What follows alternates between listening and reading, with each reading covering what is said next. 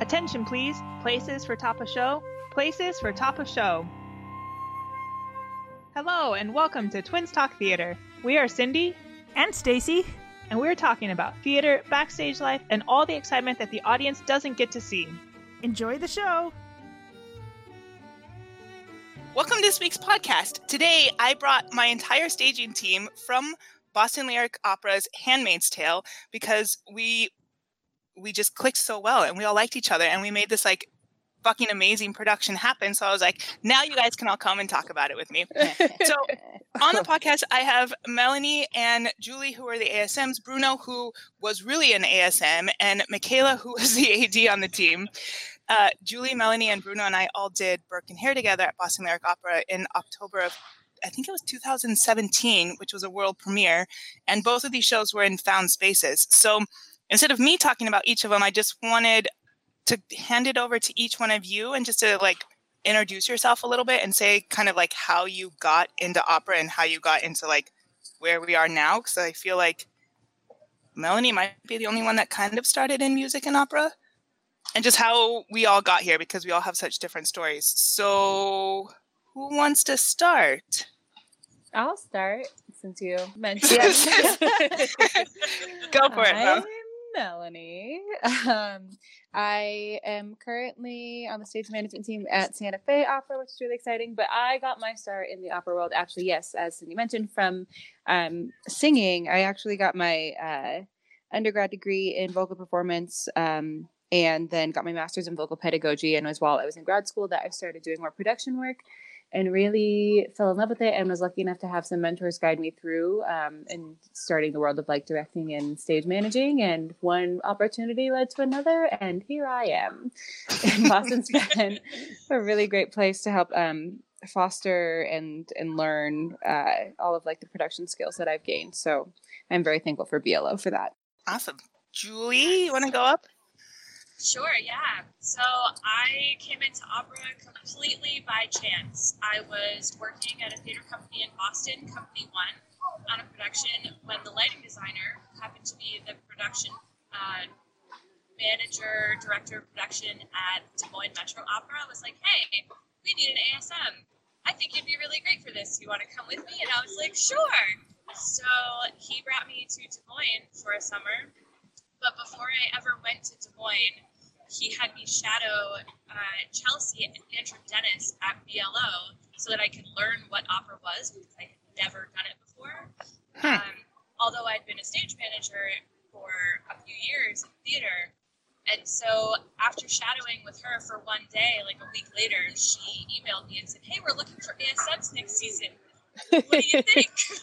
And so before I'd ever stage managed or ASM'd any opera at all, I got hired at BLO for a full season, which was really amazing. And 3 years later, I am still here. And surprise, guys, I'm coming back! Yay! Yeah! Yes, I will be joining you again for Caesar in Egypt next season. Whoa! Yeah. Yes. That's really cool. I just love how we all like, well, most of us get into opera and we're like, well, it was just an accident. It wasn't supposed to happen, but it did. Bruno, what about you? So I also had one of those stumble and fall into the opera and never escaped kind of stories. Yeah, those are the best kind. It happens. I sang classically when I was in middle school in a boy choir school as a boy soprano, and so yes, yep. And so that's where my love and my start with music happened. But after my voice changed, I kind of stepped away from that and started doing more theater and dance work. And it was while I was at NYU studying directing that a small opera company approached me about assistant directing and stage managing for them. I was like, sure, why not? Let's do it. I have I can read music. I listen to some opera. I've sang some opera. And then I started working for them, and one thing led to another. I ended up meeting all the people we all know now and that kind of stuff. And then after I graduated, got started in Boston with Boston Lyric Opera. This summer I'm as well with Melanie at the Santa Fe Opera on the stage management team. So the ball just keeps on rolling. Woo. It never stops. No. And then Michaela. Hello. So mine's again it's kind of similar. So I was in the Shakespeare world basically exclusively for my young life. And was working. I was actually trying to make my way back into theater. And I was working on a new play. I was assistant directing.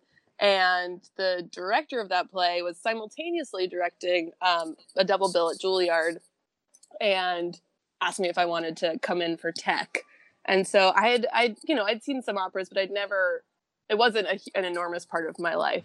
And I went in, and this production was just so magical and incredible, and I completely fell in love with it. So it wasn't exactly falling backwards into opera. It was more like I just didn't realize how much I'd always loved it. So after that happened, I sort of launched myself into opera more fully and worked with him a bunch. And BLO was, I got connected to BLO through Anne Bogart, who directed The Handmaid's Tale. I sort of followed her and she went to BLO, so there I turned up as well. Yeah. We're so glad. Yes, we Yeah. are. Forever Me grateful. too. Oh man, what a time. One thing I find interesting, so before we actually started recording the podcast, I was telling a story that I actually won in a podcast. So the four of us, how many of us are there? The five of us. And you're the farthest east. You have no excuse on time zones right now. I exclude myself from things sometimes. So the five of us just worked so well together for Handmaid's Tale. And I know part of that was because four of us had, Jesus Christ, Cindy, four of us had already worked together for Burke and Hare. And so we kind of knew how each other works. And the three of you had been in pretty much 2 whole seasons together at Boston Lyric Opera. So I guess let's step back. So the three of you were 2 seasons together at Boston Lyric. So you guys already knew how each other worked and how the company worked. And then I came in for Handmaid's Tale and kind of got thrown into that mix, and we worked really well together. And so before I even accepted Handmaid's Tale, I asked who was on the team. And when they told me it was you three, I was like, okay, well then whatever you throw at me is going to be fine because I have the three of you there with me. And I know I probably shouldn't have said that because they threw quite a bit at us. I should not have made the challenge. Challenge accepted. Right, challenge accepted, and we won. And so, We did.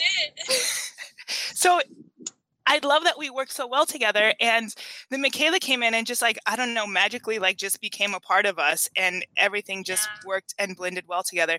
So I'm gonna cry. For Handmaid's Tale, I was telling the story to someone a few days ago when they asked, what was a challenging situation and how did you overcome it as a team? And I was like, well, actually, 2 months ago, we were in this situation and it was just this Handmaid's was a big show, and Boston kept saying it was the biggest show that they'd ever done, and it was a new production, and it had only been done in the United States once, or the opera had.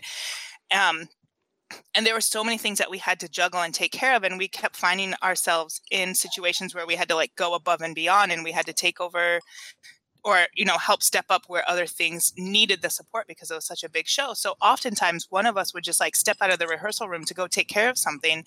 And we were so close to each other that we would all just kind of shift, like you see in baseball fields, where someone comes up to bat and everybody moves 10 feet to the right, which literally I think happened multiple times. And she was like, how did that happen? Did you communicate about that beforehand? Did you have a plan in place? And I was like, no, I don't think we did. I think we literally just did it. And it wasn't even always I would step out and Julia would take over, or I would step out and Melanie would take over. I was like, it literally depended on where we were in the show because some scenes were more costume heavy and some were more prop heavy. And so depending on where we were and who stepped out of the room, everyone just shifted and managed each other or managed the rest of the room, and we'd never really had to physically communicate about it. And I just think it was such a special moment because I never once had to worry about what was going to happen if I just left for 30 minutes. It's normal for stage managers to leave rehearsal, right? All the time. Yeah. Well, and also with that, with the it just kind of naturally happened. It was so unique because we were rehearsing in that ice rink, and Melanie and Julie were both upstage of that mass stage. So Cindy and I couldn't see them, but then we couldn't really, we'd run out and peep out and talk every once in a while. But then when we got those walkies, that was a game changer. Just because we were like a solid, we were each like 60 feet away from each other throughout the entire rehearsal process. I have never gotten in so many steps in a rehearsal process. It's my Fitbit, which just blown. And I was like, I know that I need to wear these gym shoes, not just because we're standing on concrete, but because I'm actually running to go and figure out what's going on. But I do think like we anticipated that like with each other. And I think like our energies just work really well together. We're like, we know that this has to get done. So let's just all step up and make it happen. Yeah. Because also that's one of the most amazing parts of our team is that when there is a hole somewhere, people step in and fill it, and there's never any guilt or shade or like put on the person who left the hole. It's always like, I know you were busy doing 10 other things, so I got your back. And that trust and understanding on a team is the most amazing part of being on the team with you guys. It just feels so good. I totally agree. There was never a moment where, I felt bad about other things, but never a moment where I was just like, oh my gosh, I'm letting people down, or I failed somehow. And even when personal things came up for each of us, we were like, okay, fine, go take half an hour, and come back and then we'll be good, which was so amazing. I'm wondering if some of that has to do with the fact, I knew this, but every one of you talking about it is like so many of us have assistant directing experience, if that had anything to do with it. Just like being able to like step up and make the whole production happen. I think it must like have an impact at least on what we can anticipate, because I was actually thinking about this the other day in a rehearsal. One of the directors that we're working with here asked my friend and I like if we had AD'd before. She's like, just because you're so on top of like anticipating the information. I was like, oh, I guess so. Yeah, I like never really thought about like that informing like what we do as ASMs. But when you have so many costumes and like tricky props and like rolling units and everything, you kind of just like have to anticipate like more information and be like, Michaela, how do you need us? Let us know. We're here for you. Yeah. Because there's also like a lot of people to be managing too. And I think that we all were kind of like, this is going to be big. We know it will be, but we got each other's backs. Yeah. I also think that as ASMs, and Bruno with you too, we're at a point in our career now where we know what the deal is. We know that we're going to have to anticipate more than we expect to have to anticipate, or more than necessarily we should, because not always are things communicated well. Because we've all had this experience at CFBL together, we know that we just have to be ready.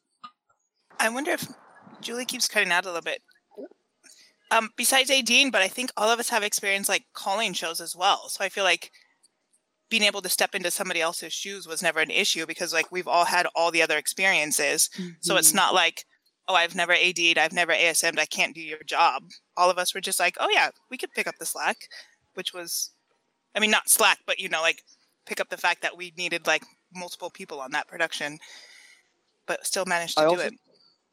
I was also like thinking back to those wild chorus rehearsal days, and I was thinking of like, just like watching the stage, and it's really a testament to the staging team of Anne, Michaela, and Shura, who's our movement director on this piece, that the three of you guys would divide and conquer so well. There'd be so much work happening, but we never were out of the loop about any changes or any necessities, even though there was like 3 different things happening at once. So it was like, as much as we got done and things were happening so quickly, we were always kind of on the team with you and informed and in the know with you guys. Yeah, this show, it was so those wild chorus rehearsal days. Like it was, and just the structure of the show with how many scene changes there were, and just how many moving parts there were, and how much the chorus was involved with everything in a way that I don't even know that they expected. I don't know if anyone expected that. No. Like, I think it felt very clear to me that on the directing end, like the three of us had like certain strengths that that we could play to, and that we were filling in each other's holes all the time as well. And it very much felt to me that like one of the things that was super important is that we were communicating with the management team, because you guys were amazing, and like the show would not have happened like with anyone else. I feel very confident saying that. And it also just felt like it did feel like the show thrived on this, on being connected and on being a real team, and not feeling super siloed. Like everything was so sort of interwoven. The movement work was dependent on when that bed was going to hit the stage. Like all of those things were really connected. So it felt like in some ways there wasn't that much difference in this show between, you know, a management purview or a staging purview. It's like the caps were like integral to staging. And so it was like everything was so linked. It was really clear how much work was necessary and how much communication and sort of like shared energy we needed to have between every member of the team. I have a question, being a somewhat outside person. I mean, granted, I was getting phone calls and texts from Cindy, but I wasn't actually there. You all have different titles and stuff. How did you organize who was doing what, especially on like the chorus rehearsals you said where multiple rehearsals were going on at once? How was that organized? As far as Michaela, Shura, and Anne? Well, that and you guys, like, if there's 3 rehearsals going, where is Cindy? Where's Bruno? Where's Mel? Like, how did you guys always have the same group of people? Did that switch around depending on the time of the day? It definitely switched around. Yeah, it was not planned. We just kind of fell to a groove of, well, where am I needed most right now? Yeah. Who is giving information that I personally need to know versus who can I get information from later? And I think that's how I determined where I should be. But there was never anything super specific about it. And also it was be in as many places as you could be and just kind of bounce around and check. And then when those 3 sessions that were happening simultaneously would come together, then I feel like we communicated as a larger team. Mm-hmm. And the way it worked too wasn't so much that we were in necessarily like 3 different corners of the room even. Like it was sort of like 3 rehearsals were happening sort of overlaid on top of each other. So Shura would be focusing on the movement and I would be communicating with Cindy about this is when the projection needs to happen. They think it's going to be here, but actually it's going to be like 5 bars later. So like, and then Anne is talking to one of the principals about, I don't know, something spiritual probably. So it's like, so we were all working on the same moment and in the same room and in the same space, but everyone had sort of a different energetic focus. And so exactly as Julie said, it sort of became, you sort of got a sense for whether you needed to be talking to, who you needed to be talking to, and which of those kinds of sort of separate rehearsal that isn't a separate rehearsal you needed to be a part of.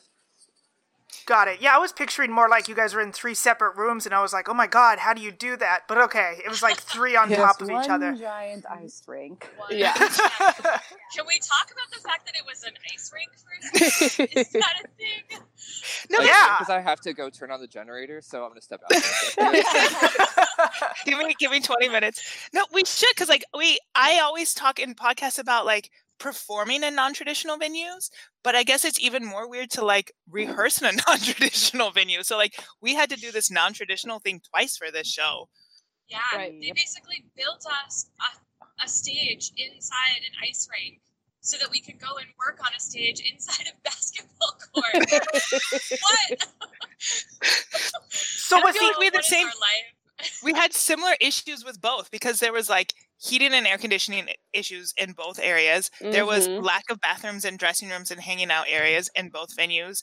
There was power issues in both venues. As Bruno mentioned, like we literally had to bring in generators so that we can get power inside the ice rink to plug in all of our computers and laptops. And we had all of the monitors and the cameras and sound equipment and heaters. And heaters because it was so cold. And air conditioners because we thought it was going to be hot. Yeah, ambient noise, the rain, noise, the roof and the rain, and the cannon the that goes off next door. The porpoises.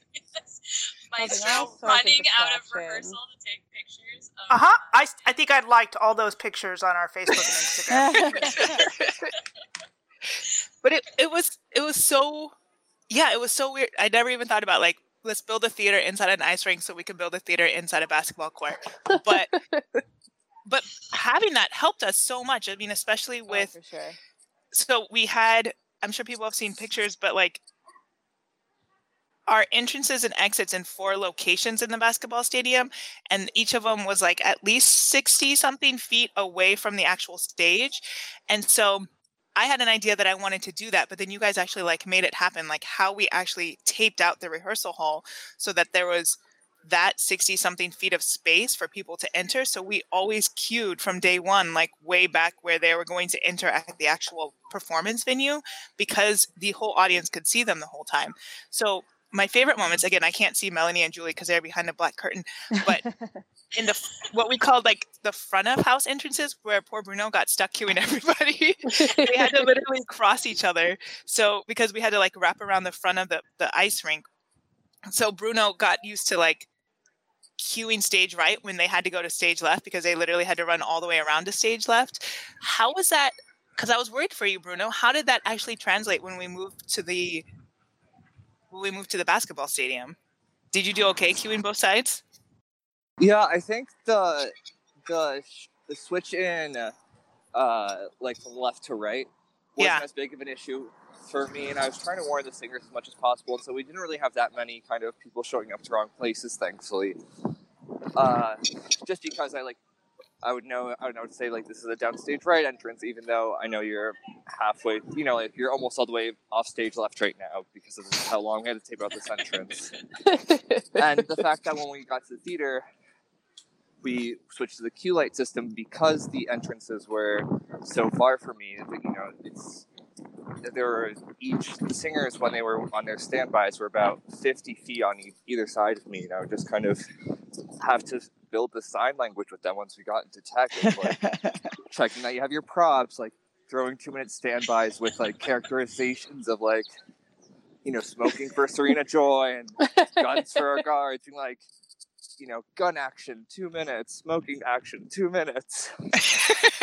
For Moira, I ended up doing the overall, so I'd like hold up my overalls as if I was, being like, Moira, you're on standby, and that kind of thing. And so I think because we shifted so much in kind of how we worked as a downstage team in terms of communicating information, it was enough of a shift that they weren't even thinking about the left and right switch.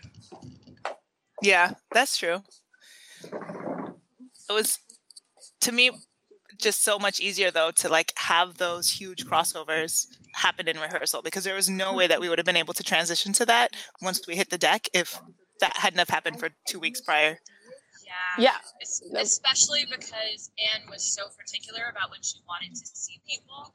And determining that whole language, and that was something that I had never experienced before, and so that was a big adjustment for me, being like, oh, I have to track 2 entrances for 1 entrance. Okay, let's do it. Great. But Bruno, you were the king of that. You were the king. You knew where both of everyone's entrances were, and bless you. Right. Half of the entrances and exits came from Bruno, which was amazing. Which is also like not what we thought. When we started, we were like, that's just going to be the very first entrance. And right. Everyone else is going to come from upstage because that's the pattern that we've come up with. And it was like, no.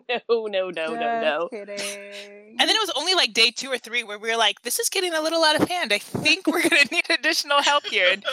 And so we just made Bruno do all of it. So. Well, we Love didn't make you. Bruno do all of it. We tried really hard to get extra support because God would it have been nice, but Right. Bruno, you really killed it down there. You I am did. so impressed by what you were able to do, and without using any words. Yes. Amazing. Bruno, can you send us the picture of you? So this is another story, but can you send us a picture of you in your armor Guard. gear before you go on? Because I think that's like the best picture ever. So with that, have I ever had this happen before? How long have I been stage managing? And I don't think this has ever happened to me before, where our singers and performers kept getting sick. And so it was like second and third performance, or third and fourth performance. We lost one of our supers. And in this show, the supers were so essential because they did all of the scene changes and so many of the movements that like missing one of them was a huge, huge deal.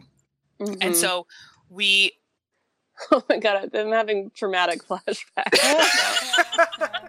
I was trying to think, when did we get the phone call? Like Bruno knew around noon that this guy wasn't going to come in? Not I think even. I think it was because I remember this very clearly because I had a phone interview at 4 p.m. and I had like an hour to come to be like, I've gone through everything. Here's what we need. It was like insane. I think Cindy, you and I were talking on the phone at like 3. Okay. So like I can't 3. Yeah. Yeah, I couldn't remember the third performance or the fourth performance where at like 2 a.m. in the morning, like the morning before, I got a text and I was like, uh-oh, this isn't going to be good. Yeah. This is going to be challenging. So what we ended up doing on this one is like Bruno called me. I get permission from like the powers that be who are like, okay, make it happen. And then we call Michaela and we like talk through the entire show. And we're like, okay, this guy's missing. So who can we put in his place? What supers can cover? What chorus members can cover? What can we just ignore and pretend like that just never is going to happen in this performance? And we came up with a whole list. And then we like sent the information out to you guys. And then you guys helped us figure out if we had everything and if it was possible, because you obviously knew backstage much better. Like if we do this switch, is it still physically possible? Mm-hmm. And we finally got it down to where we got like everything except for, was it 2 moments, I think, or was it 1 moment that you went out? Possibly 2 moments. One? It was just the one moment. It was the salvaging scene. Because everyone was on stage and had something. Yeah, not only everyone, but our entire scenic crew and props crew. Yeah. So it's like we were out any of possible person. performers and crew like max to capacity. Right, because we even had to costume crew for this moment because there was so much going on stage. And so we're like, we just don't know what to do and we got to get these things to happen. And so Bruno fit into the costume of the guy who was sick. And so we sent Bruno out on stage. So besides like cueing half of the freaking opera, Bruno now gets into costume at some point. I don't remember when you got into costume. I had 2 moments in the show. Dresser. I did have my own dresser. Bless Diana. God, no, but the only 2 moments in the show where I had more than 2 minutes where I wasn't throwing standbys or throwing cues was for the off-red moon aria and the double off-red duet. Those were the only 2 moments where I was like, oh, I have 5 minutes just to sit down. Drink a Yes, sip of hydrate, water. hydrate. It was a hydrate moment where I could And go for my water interestingly, both scene 9 and 1 scene 9 and 2 scene 9, there's a symmetry there. If you look at the back of the score,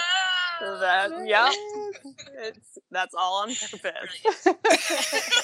To give Bruno time to get a drink. That's very nice of you guys to do.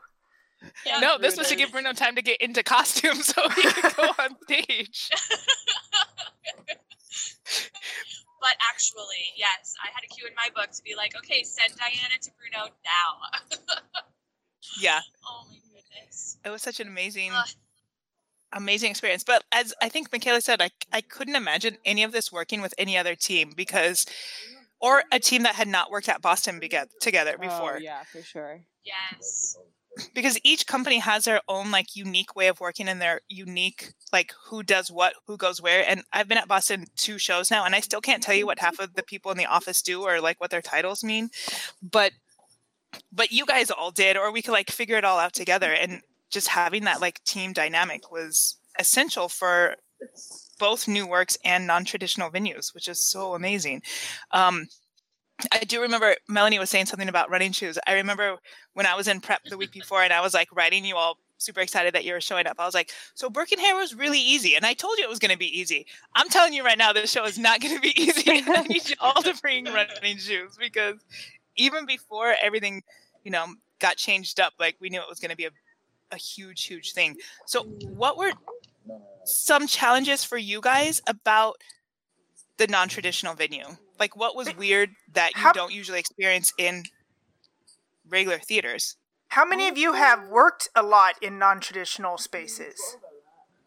I mean, as a team at this point, we've all worked together a fair amount because BLO's kind of become like the installation opera company of the country. Just because we don't have a home, and so we've just kind of been like making different spaces work. So we're sort of used to having to be flexible with that. And then, of course, as we were talking about earlier, like being flexible with rehearsal venues and making that work. And I think the most challenging thing for me for Handmaids was that lack of backstage space. Right. Because there were so many rolling units that every night was like a Tetris game of people and things. And we knew that we wouldn't have a lot of space to begin with, so it was helpful to like tape that out in the ice rink. But it still wasn't quite the same because you don't have all those walls and you don't have all like the extra bodies of dressers and people and props crew and everybody running around. And so it was. Well, and then all the lighting equipment that ended up back there. So much lighting equipment, so many cables, so many cables. But it was really interesting having to learn what certain moments were that I felt like I was choreographing, like certain moments, especially when we had to have everybody lined up in a certain single file line, or like we had to wait for these people to come off and the bed to come off, but then these people had to be coming on, that it was such a game of Tetris back there. And having to figure that out early on without all of the necessary space, because also what kept changing was where we were having our masking, and that was also causing a lot of issues in terms of like who could fit where and who was actually pulling the curtain, and it was just a fun challenge to figure out. Fun challenge. Yes. It was definitely a rewarding challenge to figure out. I know, Mel, you definitely did more of that work, but like tag teaming to figure out, well, can this really go here? Is this the best position? And maneuvering those bodies. I mean, it reminded me of Backstage Right, Rake's Progress, of just like, this is what needs to happen, and we have to figure it out. And we did. And I think this show, because of the challenges that we faced and because they were so huge, will always be one of my favorites, no matter what. Just like, it was a fantastic production. It was a fantastic show. The cast was great. And we really had to step up our game and rise to that occasion. And I think we all did in a major way. So I'm going to take that as a win in my book. Oh, yeah. Julie said something that I was going to talk about, and then I forgot what it was. Oh, about the challenge and having to step up. I feel like those are the most rewarding experiences, and I keep finding myself in those situations. Either because I put myself there or they just happen around me. But I think it's one of the things that I love about non-traditional venues and weird shows like this. Because, I mean, to be honest with you, I mean, Melanie and I just did Elixir of Love in Omaha back in January, and it's really a piece of cake compared to everything else, because like you're in this traditional venue, you're doing Elixir of Love, which has been done a ton of times. It was a show that had already been produced multiple times, and it had a few challenges, but like it was what it was. Were fine. We were like it wasn't that bad. But then to do something like Handmaid's Tale with all of these challenges, even if it was like super, super difficult, I feel they're the ones that I'm most proud of, because we accomplished the most and like was able to challenge myself the most and was able to like step up and do these things and like learn how to be a better stage manager and communicator and how to manage people. And hopefully I learned a little bit about that, how to eat dark chocolate, which was a new thing for me, like there was a lot of things I learned about myself. But like Julie said, it's just like the most rewarding because you just have to rise to that level. And we all did, which was so awesome. And I think also speaking to that is like how it never felt like it was never a question whether we would or wouldn't rise up Right. to that level, or that, there was, and especially because like how much the challenges that were coming up, despite their wackiness, or despite the intensity of problem solving, it's like this show and the entire cast, the entire creative team were so lovely that, and Yes. everyone in that rehearsal room was giving their 110% and so dedicated and so lovely that it was kind of the thing like, oh yeah, of course we're going to make this happen, because everyone is working in their really level good at their job. and really good at Yes. exactly. So I think that was also a huge motivation in terms of problem solving, all these things of just, yeah, we're just going to make it happen, because it's almost like a belief in this show and a dedication and a testament to the people we're doing it for, which was such an incredible group of artists. Yeah, I would totally, I completely agree. And I also think, I don't know, to like take it, I know everyone, when I was working on the show, would ask me like how it's going, and not necessarily because of like, how's rehearsal going, but like, how is dealing with this material going? Like, you're in the room with this like really, really intense material every day that's like super demoralizing, and especially at this time in our culture, like feels really prescient and really scary. and so how are you dealing with it? Like, how do you feel? And so I always would say, my answer to that question was always, the material's super important, but everyone in the room is like so full of joy. And so it's a delight to be there. And then when we're doing these really hard scenes, it's, terrible, but like, we're all so supportive of each other. And so to Bruno's point, it both felt like it makes it easy to step up when you believe in the people. It makes it easy to step up when you believe in the art. And it's also like, it makes it easy to step up when you're like, actually this, I don't know, this is maybe like really like hippie woo woo, but it was like, that show is about a dictatorial fascist regime, and like the way that room was run was like undoing all of that. That was a question I had for you guys. Your team was so heavily female. Do you think how do you think that worked with a show that was so anti-female? I was so grateful. Yeah, seriously. And then to have David, our conductor, who is the most supportive person you'll ever meet, and the most collaborative conductor you'll ever meet, and his support of the show and of opera, but also of telling the story. And he believes in like equal opportunity and rights, and gets very upset when like that isn't established. And so to have him kind of at the helm as well was, again, there's so many conductors I can think of that I would not want to do that show with. But David is one that I would always do that show with, because he was so wonderful to work with. And I think it was Boston's, what was interesting that you said that is because we were all women, but our design Sorry, Bruno, team, you're being brought in as a woman. Glad to be a part of the team. Yeah. Grateful to be Bruno brought balance to the, but our entire design team were men. Yeah. Yeah. Oh, interesting. Because Anne obviously is female, and your conductor was male. But all your designers, or most of your designers?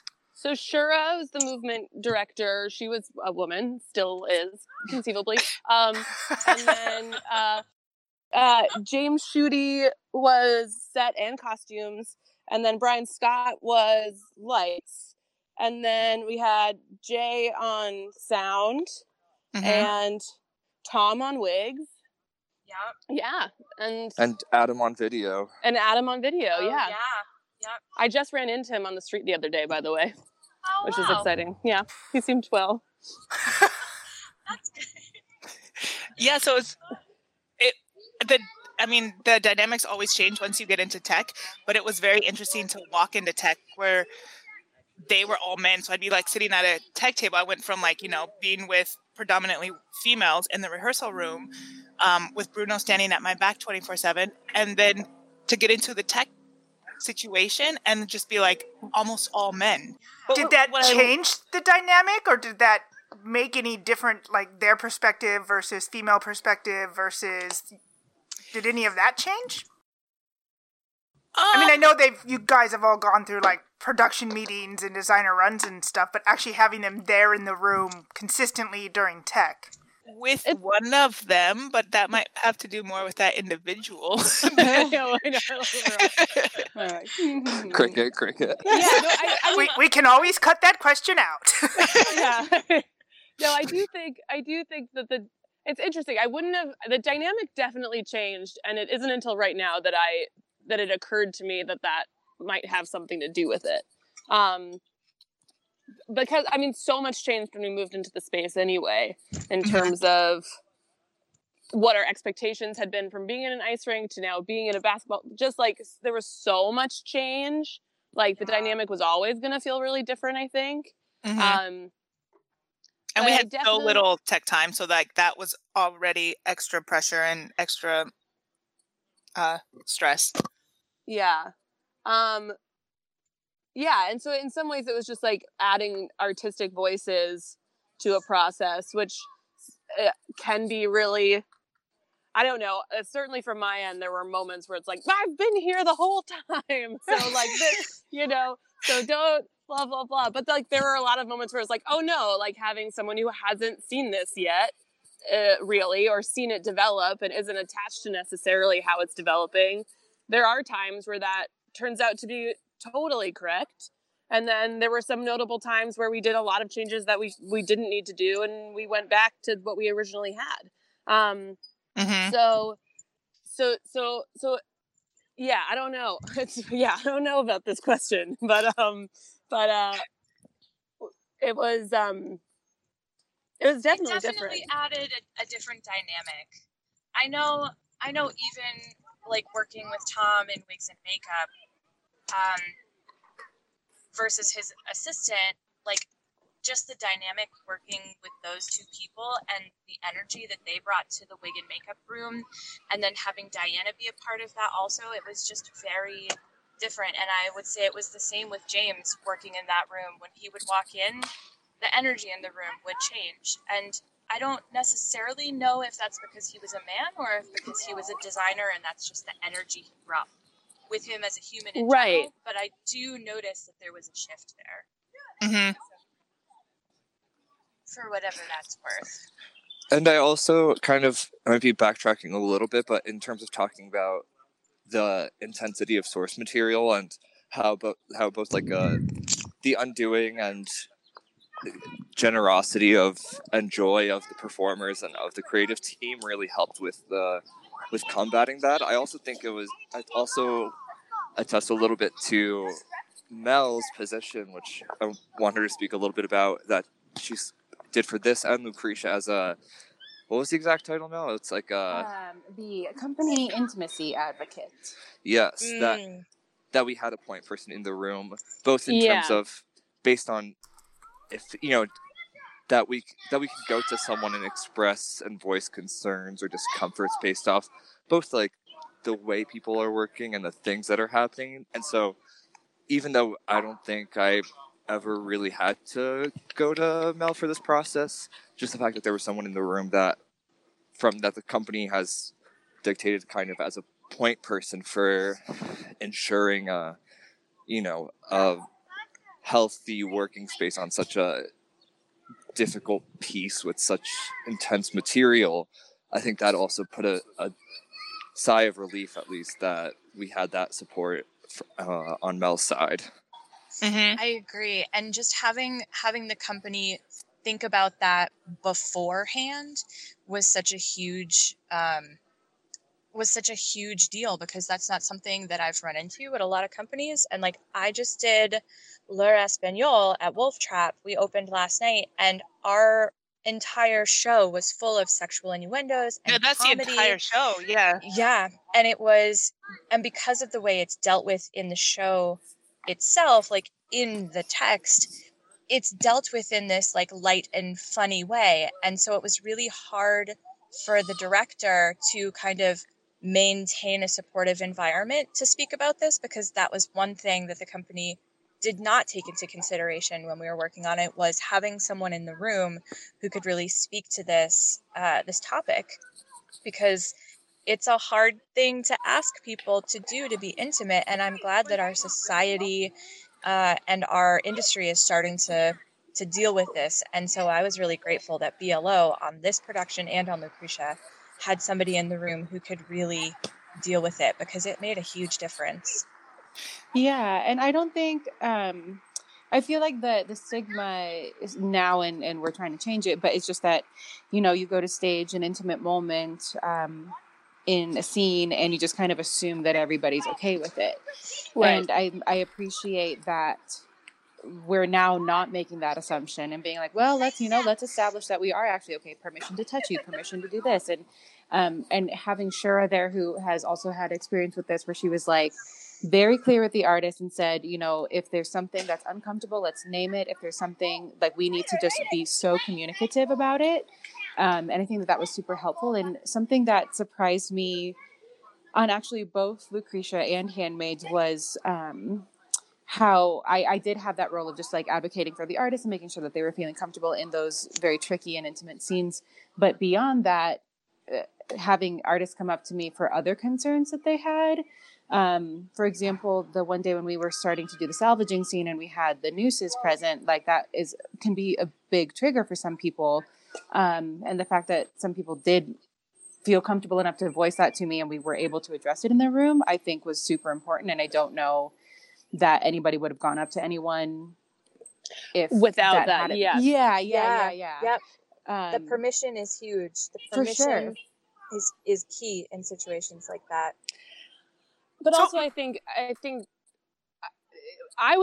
what was new to me was I've been in rooms where there's on the design team, there's sort of an intimacy coach or advocate or what have you. But I hadn't been in a room where there were two people who were named to be advocates. That there was one person who's doing it for the show and one person who's coming in as a representative of the company. And that to me felt so important and really distinct, at least in my experience, because it allows for this freedom of like, if you know someone from the company, you may be more comfortable talking to them, or maybe or maybe it's something related to the company and you want to talk to someone who's coming in from outside, and being able to sort of provide two different resources to people also allow, like, there are things that one person is going to catch and notice and maybe the other person doesn't. And so having both people there felt like so smart and really important and wasn't a thing that I had encountered before. Mm-hmm. I've never even heard of this, and maybe it's more of an opera thing. Maybe I just don't do... I don't know. You're rarely in the rehearsal room, I think, and a lot of these things come up like as you're staging and not when you hit tech, or they should come up earlier than tech. So, Mel, did you have outside? How did you become the company intimacy advocate? Do you have outside training? Are you just you volunteered for it? How did you get to that position, and what resources did you have to help you with that position? Yeah, so I was volunteered for. I got an email from a production manager at the time who was like, we want to create this position for the company. We think that you would be great at this. And I do have a degree in psychology, so I have that background. And they were kind of like, we don't really know exactly what the role is going to be, but we think it's important to have one. And we think that this is kind of the description of what your job will be, of just receiving the consent from the artist before engaging in our first staging rehearsals for certain scenes, making sure that that we're abiding by the blocking and the choreography that the movement director or the director establishes, and then being a voice and a safe space for an artist should they need to voice any concerns or opinions, kind of a thing. So when I had been given that description, I was like, okay, so what does that mean in terms of me actually doing something? Like, do I need to fill out like a report? Like, is there a formalized way? And they're like, well, no. And like, we've done our research and there's no like specific set way to do this. So if you could just be like, establish yourself as a point person, we'll announce you at the first design meeting, and then just kind of go from there. So I sort of just established my own rapport with the artist and made sure that like I had one-on-one time with them and FaceTime with them. And established, if you do have any concerns, like I am that person you go to. And it was just kind of like playing as we go. But now as I'm in, working with other companies too, I'm wondering if like everybody should have somebody that's pointed. Just especially for operas with such heavy topics, and even those that like don't have it, I feel like people, especially since opera is such a traditional art form, you get those operas that are in repertory that you don't really think about as being like tricky at all, or like, for example, Tosca. Right. Yeah. You're like, oh, it's just Tosca. Like we all love a Tosca, but there is a scene where Scarpia is quite violent, or can be quite violent with her. Mm-hmm.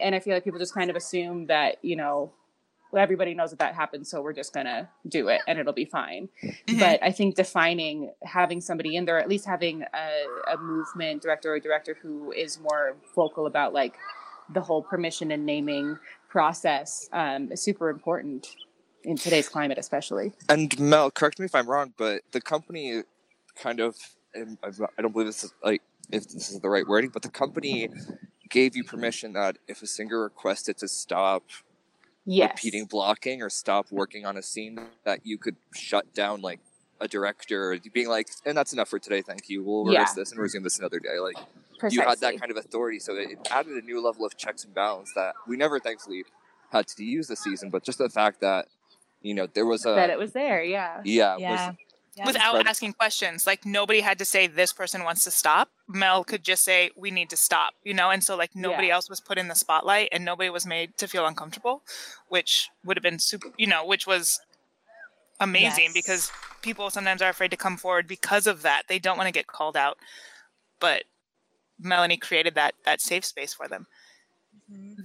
The thing about Tosca and stuff that you were talking about makes me wonder, we called it specifically like intimacy coaching or intimacy advocacy, but I think it took on a whole new level, especially for Handmaid's Tale, because the whole thing about the gallows wouldn't be considered an intimacy thing, but it was a trigger point, and that person still felt like they could come forward and talk to you because we'd already established that like safe environment. Yeah. Mm-hmm. That I think is interesting, that I'd never really thought about before, because so many operas have intimacy, but they also have all these other like, people always die, they're murdered, they're killed, there's all these other trigger points that could happen. So even if you're doing something that doesn't have a sex scene or a rape scene or intimacy, I wonder if it would still be, I feel like it should be essential to still have that communication open and have that person that's available. Yeah. So do you think another name would be more fitting? It's kind of hard to be like, and this is the person you go to for any possible mental issues. Yeah. Problem. Stress coordinator? I don't know what another title would be, because I don't know. I just think that it would encompass a lot. Yeah. I guess it'd be kind of hard to define. I think as long as the people in the room know that there is an advocate there for them when they need it, that person's responsibility could be more than they maybe signed on for, kind of like with what Mel experienced during that moment with the gallows. I think just having somebody available there makes all the difference, no matter what you call them, because that person can be the advocate for anyone. Yeah, and we work in an industry where we're asking people to be their most vulnerable and performing on stage, and people are not going to be able to be in that state of vulnerability if they don't feel safe, and if they don't feel free to create. And I feel like being able to have somebody there for them, even if they are feeling something or not feeling something, or even if it's just like, I am feeling like this person isn't hearing me out today, kind of a thing. Not to get too like, oh, we need to have like a mediator or a counselor in rehearsal rooms, not at all, but just so that people feel like they are being given an environment where it's safe for them to create is super important. And sometimes that's just a matter of them being able to vocalize what they're feeling, and then that's it, Yeah, and I don't even know that having a mediator is an overly extreme idea. Like if you think about it, like the sort of just the like basic structure of a rehearsal room in opera or in theater, it's like the power structure is like totally screwed up. Like it really is. It replicates a very old model of leadership, let's say. And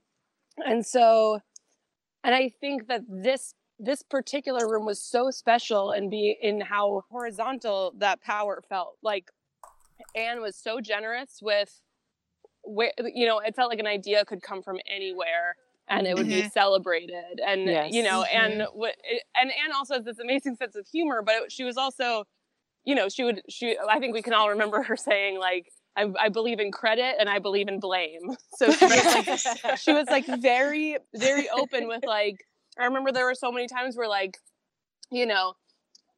the solution would come from anywhere. Like if Bruno had a great idea, Anne would be like, Bruno, like she would call out wherever the idea came from and celebrate it. And when things didn't work, she'd be like, Michaela, you're fired. But so, and so it like creates this space in the room where both through having someone like Mal who is explicitly there for if there are any sort of big problems, but also having an environment where the sort of power given to a director is a little disrupted. And Anne does that herself because she's Anne, but like I think that that's so important to have because Mal's totally right. Like at the end of the day, like what you're asking of a performer is to be like alone on stage, being like accessing incredibly vulnerable parts of themselves.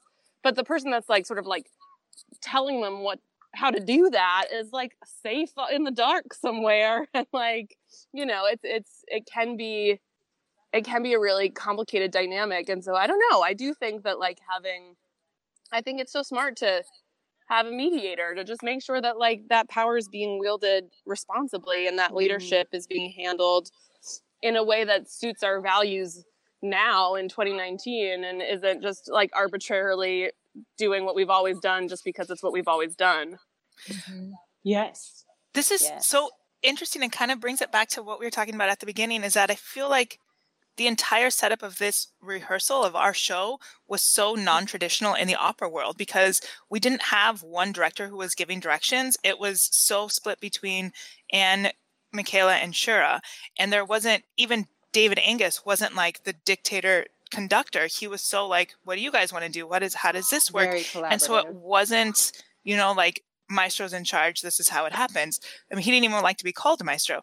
And then the way that the four of us all kind of work together, and I hope I'm true saying this. It's weird saying this as the leading stage manager, but like the four of us would just interchange all the time, and so there never was like this person's in charge and these people, are assistants. It was just kind of like, today this person's in charge, today this person's in charge. And I feel like it did these 5 minutes, this person's in charge. Right, exactly. But I think it just created this whole collaborative environment from the top, from all of us, that, trickled its way down and made it available for everybody else to feel like they could also be part of this collaborative process. And it wasn't like, this is Anne's idea and this is David's idea and this is how this whole show is going to happen. Yeah, I totally agree. Grateful for that. Especially since everyone talks about theater being collaborative, but like you said, it's not always collaborative. It's this person said this is what we're doing and this is the blocking, so that's it. Go. Yeah. Yeah. Especially when, we had, how many weeks did we rehearse before we moved into the basketball court? Like 2? Yeah, we had like many. And this show is massive and it was a fully new production. And I think that's often in theater and in opera, you sacrifice so much collaboration because of time. You're like, I would love this dreamy collaborative world where everyone can participate, but like we have an hour to stage. We got to do this. Yeah, we have to do it. So you just have to so you sacrifice a lot. And that's the thing that I'm like, I don't know. Again, I'm so grateful to everyone, the sort of the tenor of the room. It wasn't like we were we weren't like rehearsing Chekhov in Russia for like several months, Like we were there moving really, really quickly. And yet, I felt like in this case, that quickness led us to be so collaborative, as opposed to oftentimes where when things are moving quickly, it becomes more like one person being like, the blocking's this and that's it, and no questions asked because we don't have time to answer them. Yeah.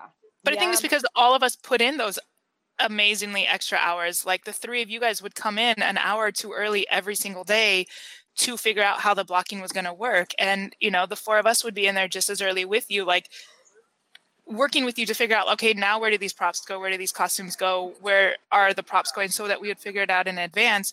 But then we'd also have these like 2-3 hour long meetings afterwards regularly, like getting on the same page with entrances and exits and stuff. And so we just had to work collaboratively so that the singers felt like, we knew what was going on, even though it would be flying by the seat of our pants sometimes in the moment. Yeah.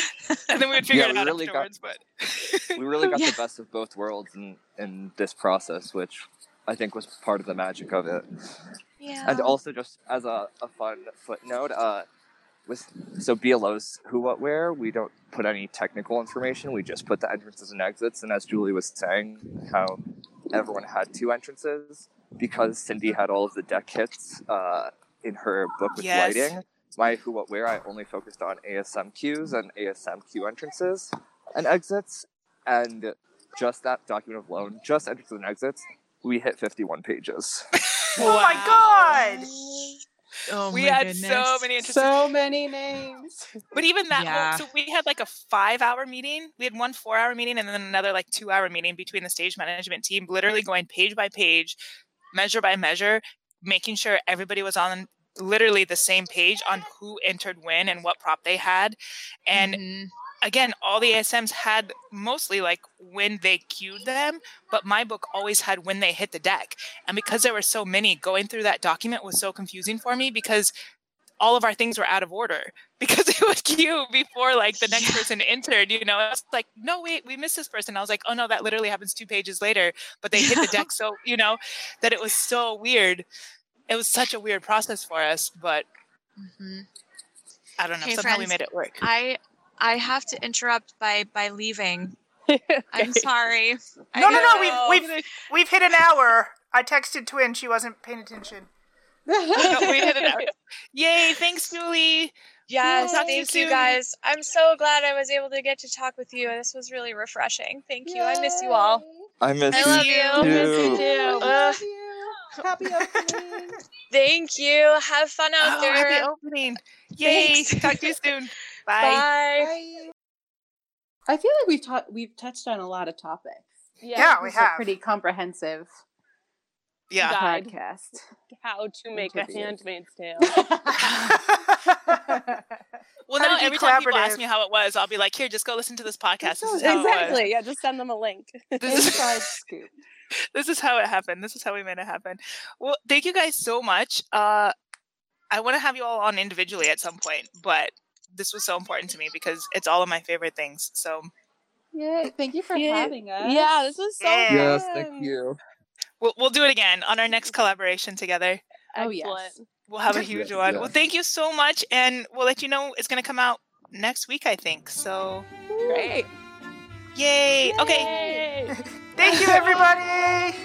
Love you, love you, love you. Bye. Bye. Thank you for listening to today's podcast. For more, visit our website at twinstalktheater.podbean.com and subscribe on iTunes or Google Play Music. You can also interact with us on Facebook or Instagram at Twinstalk Theater. Title music, Dance Macabre, is provided by Kevin MacLeod of Incomtech.com under Creative Commons License 3.0.